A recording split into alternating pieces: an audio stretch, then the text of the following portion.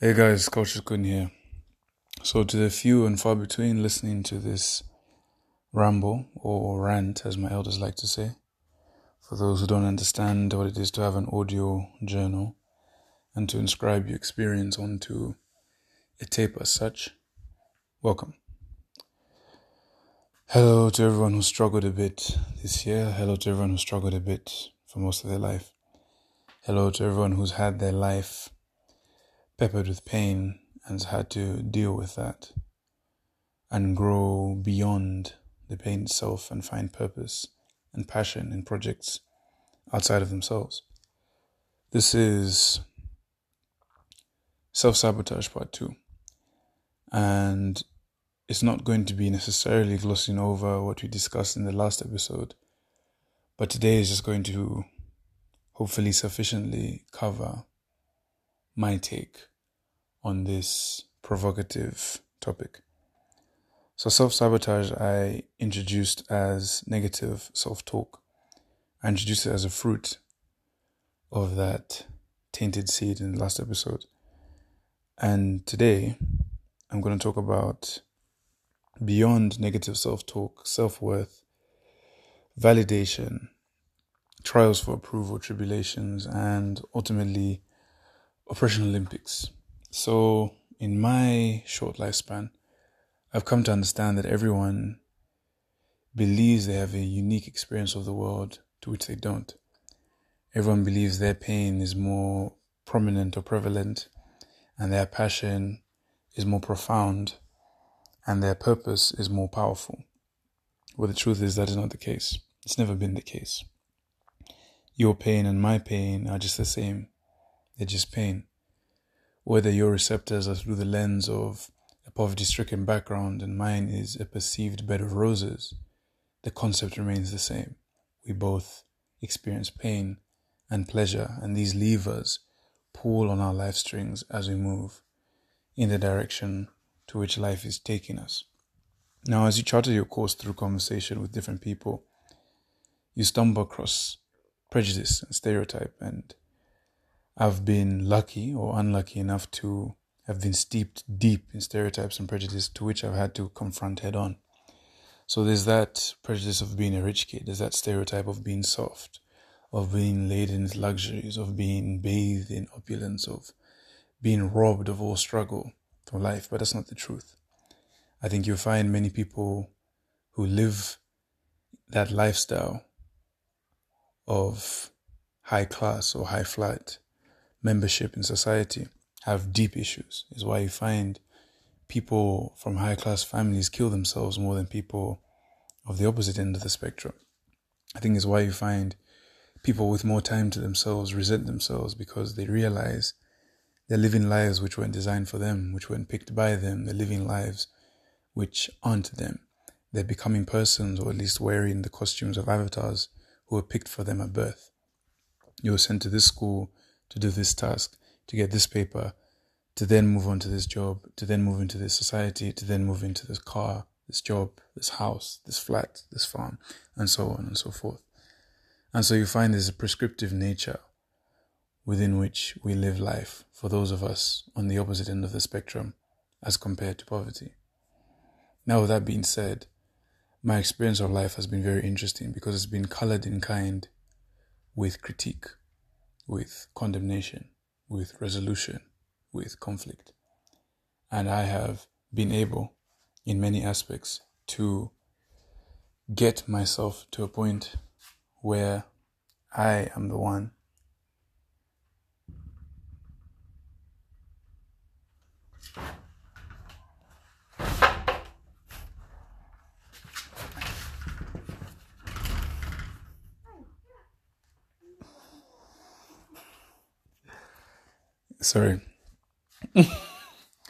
as I was saying, where I am the one. I need to regather my thoughts. Apologies.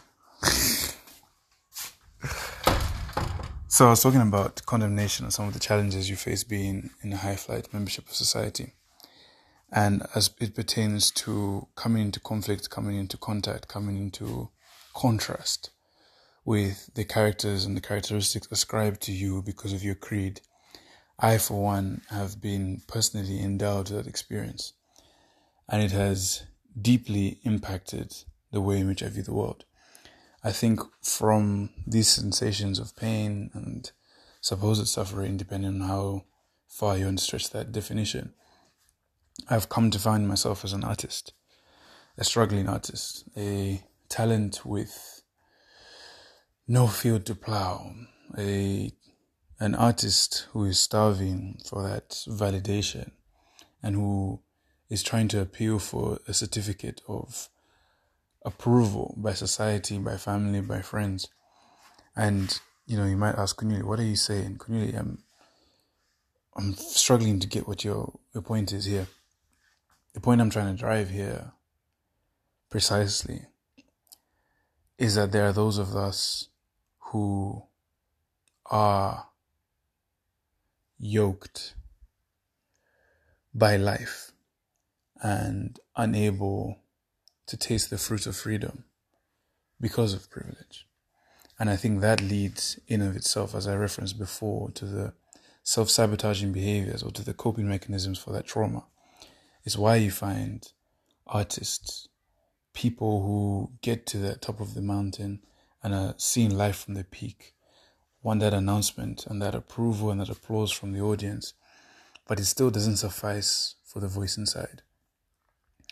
And what they substitute that voice inside, which is lacking for that little boy or little girl from a very young age, is substance abuse. So outside of substance abuse, there is lust, so pornography, or even an overindulgence in sexual relations, whether it be with that of your own sex or the opposite sex, or whatever the case may be, just perverting your profile in terms of engagement with people in that physical domain. And this is a story common to us all. It is not just uncommon for rich people. It's like, oh, he's rich, why must he suffer after his life is going so well? It doesn't even make sense. It's like, no. People are steeped in struggle and strife and story, and they are all trying to venture out into a realm of value and to reach and grab hold of some sense of normalcy, of some sense of normality, of some sense of stability. And this is something we struggle with, particularly in this generation of youth. Gen Z, we've come to a point where we realize a lot of these systems we adopted at birth, or that adopted us, don't serve us. These systems don't serve a higher good. These systems don't serve a God that would be pleased with the goodness inside of us. These systems serve an economic front. These systems serve as machines to continue to print out carbon copies of individuals that lack taste, that lack life, that lack color, that lack substance. And why we have this misperception that when one has money, one has all the solutions to all the problems ever in the world. And that's not the true definition of a solution. A true definition of a solution would be the address, acknowledgement, and acceptance of the problem. And the problem being their personal issues, dilemma, problems that people are plagued with that cannot be solved externally, but need to be solved internally. And oftentimes people with the means to solve said problems superficially are unable to resolve the conflicts within themselves intrinsically, because they either lack the skill set, they lack the intelligence, or for the most part, they just lack the awareness of the conflict going in within themselves. And that's why you find people so haphazardly going through life and so tentative about their trauma. Is because once they start to dig, they don't know how deep the hole will get. And so now, I want to bring all this back to me and my self-sabotage story. So, in the last episode, I prefaced negative self-talk and the importance of a positive self-talk. The reason why a positive self-talk is important is because motivation won't always get you through with your tasks that you have set for yourself. Motivation will always get you through life. Sometimes life is tough, life is rough, and you need balls, you need courage, you need something else, something extra to push you through, to get that gusto out of you. And yes, as I mentioned before, it's not that, oh, because you sleep on a bed of roses, my life is harder than yours, so how can you try and motivate me on issues you've never faced? But the truth is, life is a matter of perspective, and the way you view the world is your world. So you would never know the problems and perils that I'm faced with in my life, because you've never stepped to climb up the mountain to see how hard the wind blows when you're climbing to its peak. You would never know the pressure cooker of environment or environments I've been into to be perfect. You would never know the temperatures of rooms I've been in to bite my tongue when things are obviously wrong, but protocol is safeguarded by culture, traditions, and custom. You would never know that. But because of what you see superficially, and you don't choose to feel me, you don't choose to engage with me, you don't choose to see beyond what you've heard, you don't choose to experience me for yourself, you will lack that depth, that breadth of understanding. And this is the point I'm trying to drive. There's a lot of us who are going through self-sabotage. There's a lot of us who are destroying ourselves and destroying our lives. There's a lot of us with harmful, painful, dark thoughts. There's a lot of us going through some serious shit right now. And we're not oftentimes practical or positive or even peaceful in providing solutions for our friends, even for our foes. We don't. And that's because, like I mentioned before, we fail to address the issues within ourselves. So if we cannot heal ourselves, how do we expect to heal others? How do you expect a doctor who's failed to operate on a small wound to then perform surgery on a wound that has festered over the years? You've never put a plaster on yourself, but yet you want to address me medically and stitch me up together and sew me shut with your solutions which have never been tried, never been tested, haven't been approved by life, by experience, by anything.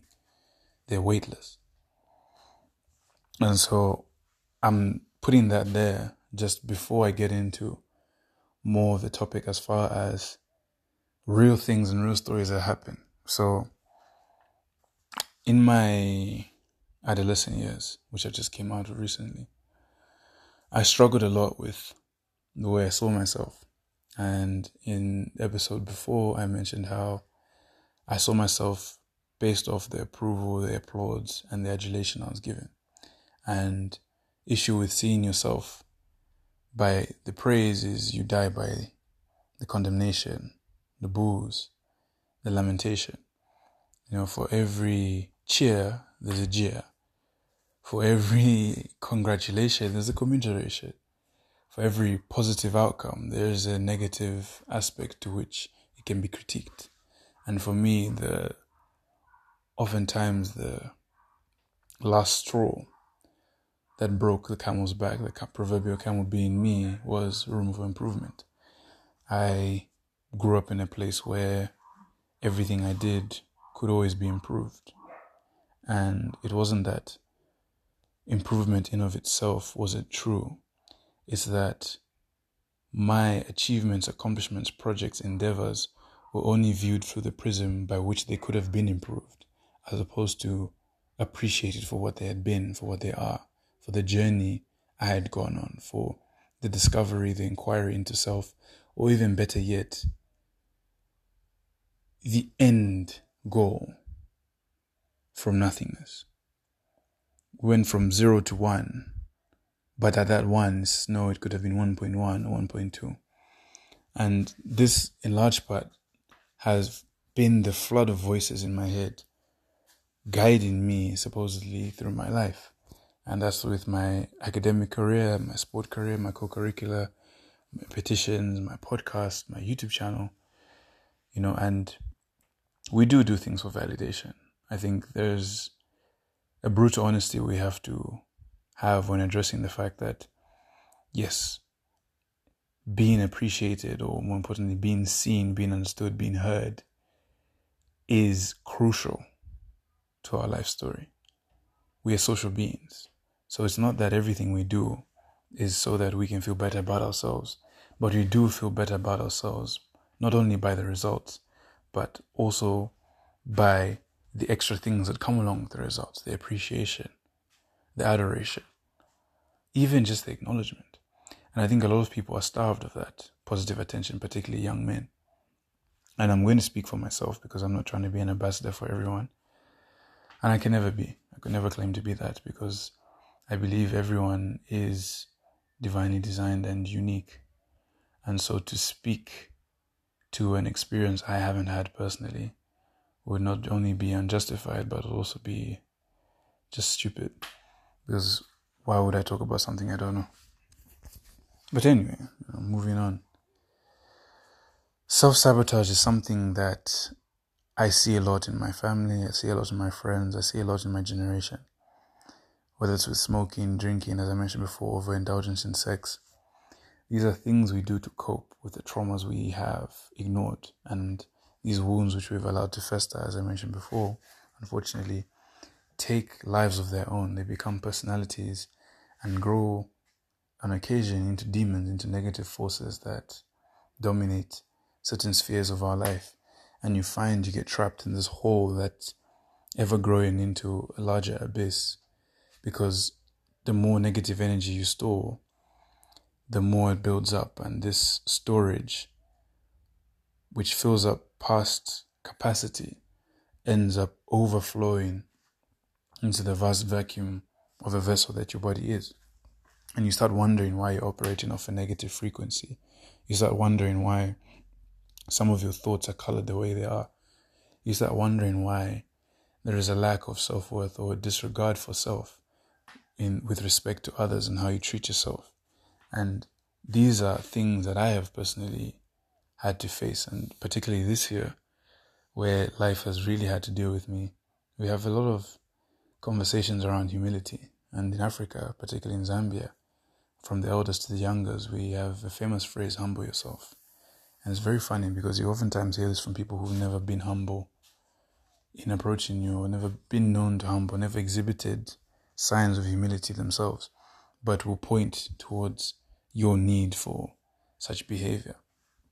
And life has humbled a lot of us, I think, through COVID and just through conversations and cataloging the canon of current culture.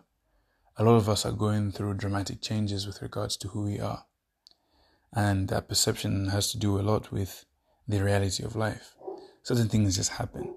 You cannot rationalize, intellectualize, or psychoanalyze every single issue in your life. At some point, you just have to accept it. You have to address it and perhaps maybe even redress the damage done to you from that same event. Because a lot of trauma will be brought on life coincidentally, quote unquote. A lot of trauma will be brought into life purposefully. And you find that the people who traumatize you the most are the people closest to you, the people who claim to have that highest level of love for you. So, with regards to self-sabotage, I don't think it's something which is brought on by ourselves. I think it's brought on by the world at large within which we've grown up in. So I think the way to avoid self-sabotage, or at least the way I would avoid self-sabotage with my younger siblings or nephews, nieces, and in future, my own children, would be to have that conversation and just to be real about life. Life isn't fair. Life isn't free. Your life in large part wouldn't be for you, and it's not. We're social beings, so you exist on a relational plane. Thus, everything you do has a consequence on others, whether you can foresee it or not. And it's oftentimes the unforeseen circumstances that cut us down the most, because we either weren't perceptive enough to the outside or perceptive enough of ourselves to see the impact of our own actions. But even that, being a judge of yourself is very difficult, because I think a lot of us are blinded by supposed goodness, because people who are nice to me are my friends, people who are not so nice to me are my enemies. That's not always the case. I think in life you need to choose your enemies wisely, and sometimes you find having a good rival or good opposition in life will oftentimes make you better than a weak support structure would. I think having a good villain in your life, a good enemy, a good object of opposition will oftentimes be better than you being subject to the proposition of weak men or weak women. And this is with regards to emotional support, emotional capital, and investment into you, your projects, and your endeavors. You will find that a lot of us fight battles by ourselves because of a lack of a support structure. Or, to put it more clearly, a pathetic support structure. To just put it in print. I think a lot of times we cut corners with regards to our positions in people's lives and what we do for them, but there is a lot that can be done. There's a lot more we can be, and there's a lot more that our lives, our persons, our circles, our families and friends can become for us. But that starts with the inward journey towards self. I think you have to deal with that injured inner child, that longing for love, that joust for justice. There's a hunger for a home, and a lot of us are missing that because the people we look up to or the people we surround ourselves with don't know who they are. They don't see themselves for what they mean to us. And even when we try to make their position privileged, or we try to shroud them with praises and adulation, it kind of blinds them from seeing their own shortcomings, which is, again, not helpful for them as well. Because at some point in life, you also have to let people walk the talk. But going back in perspective to self-sabotage and my personal problems, I think with everything I'm doing, with becoming a poet, a podcaster, and all these other things, we have this tendency to overshare, or at least in the African context.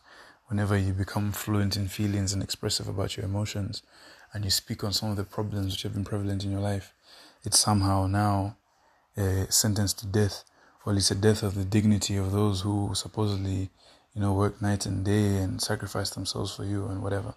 But anyway, that's besides the point. I think that from my lens of living, self-sabotage in a lot of aspects cannot be avoided. I think it can be mitigated. I think it can be managed.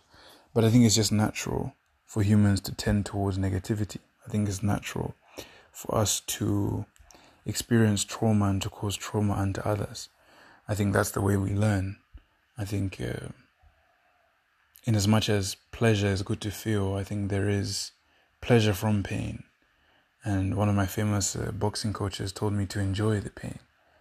Pain from life, pain from trading, pain from hardship. And to get addicted to the pain. Because pain is one of the realest things you'll feel. I think maybe that's why sometimes people enjoy the self-sabotage.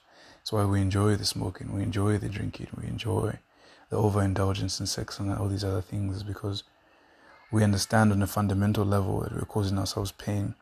And there's something about that danger that excites us. It's why you see with self-harm, which we're going to talk about in the next episode, how some people relieve themselves by causing pain. Even with some people's fantasies or fetishes, it's to cause pain unto others, or some to have others cause pain unto themselves. Whether it's being pegged, being whipped, being cut, being punched, being slapped, kicked, spanked, spat on, being degraded, humiliated to the most shameful of levels. I think that is the shadow in ourselves taking over. That is the monster coming to life. And that is that darker aspect of our identity fully coming into fruition with aspects of ourselves. And I think that it's important to integrate that monster within ourselves, that beast from within, with the supposed beauty we try and show ourselves to be. I think it is really important, because I think once you know who your beast is and you befriend your beast, I think you can learn to tame your beast, and you can put it in its place, and you can check it, and you can perhaps lock that cage and throw the key away. And once you can fully arrest the idea of who your darkest self is, these other things can start to fall off you. The addiction, the smoking, the drinking, the women, the men, the he, she, they, them. It all starts to fade away into the distant past. And I know that for some of you, you would be stuck in a hole right now. For some of you listening, probably the things I've said today would have resonated, but you also be looking at them with a bit of skepticism. You'd be suspect of what I'm saying. I'm not saying I've cured my self-sabotage. I'm not saying I'll ever cure it. But I'm saying I can offer maybe a story or a coin from my cash box of life experiences to help you, deposit into yourself. Deposit some positive reinforcement with regards to what you're going through. I think what you're going through is normal. I think what you're going through is justified. Do I think you must continue going down the path you're pursuing? No. But do I understand and resonate with how difficult it is to get off a slippery slope? Absolutely. I understand the snowball effect. I understand doing things bit by bit. I also have an addictive personality, so I know when I like something, I go all the way. It's very rare that I like something and I'm able to moderate myself. And that has been part of my problem with self-sabotage. Whether it's with food, whether it's with interactions, whether it's with substances or anything I've experienced in my life. The things I don't like, I don't do. The things I do like, I overdo and obsess over. And it's scary because sometimes you lose yourself in the activity or you lose yourself in the throw. And you lose that innocence, you lose that wonder about yourself because now you become a slave to that substance, that addiction, that outside outlet from yourself. You now become subject to the demands of these unfair masters who don't have your best interest at heart. And I'm speaking of our addictions metaphorically as being people. I'm anthropomorphizing them, whether it's smoking or drinking or etc. And so I do think self-sabotage is a difficult conversation to have. I think it's a real conversation to have with regards to yourself, how you see yourself and what you do for yourself, do by yourself is extremely important. I think it's probably one of the leading causes of death, self-sabotage, but coming from the frame of a negative self-talk. And I've gone a bit more in depth in this episode today, but we'll expand this conversation across this series. So I think we're going to punctuate this point here and leave you guys with something to think about until next time. So we're going to talk about self-harm, and we're going to see if I can bring someone else with some insights into it. So for those of you listening, please send me a voice note if you can on the app. Let me know what you think. The feedback is much appreciated. But beyond that, I like to involve you in the creative process and involve you in this healing process of mine, in this journey. Because I know this journey is not my own. It's why I started publicizing my healing journey. It's because in as much as it's important for me to speak to myself and have a record of my sayings, I do appreciate and realize that one person's pain can become another person's rescue. And if this is the snorkel, if this is the oxygen tank, if this is the rope to save you from that deep, dark hole, that fiery pit of hell, please use it, please take it, please share it. And please allow yourselves to fall into these conversations just as I have and to flow freely with it. There is no end point, but there is better. And you can be better than you were yesterday, last year, yesteryear, whenever the case is. With that being said, culture going out. I hope you have taken some of these things to heart, and I hope that I've sowed hopeful seeds into your story. Culture going out, and good night.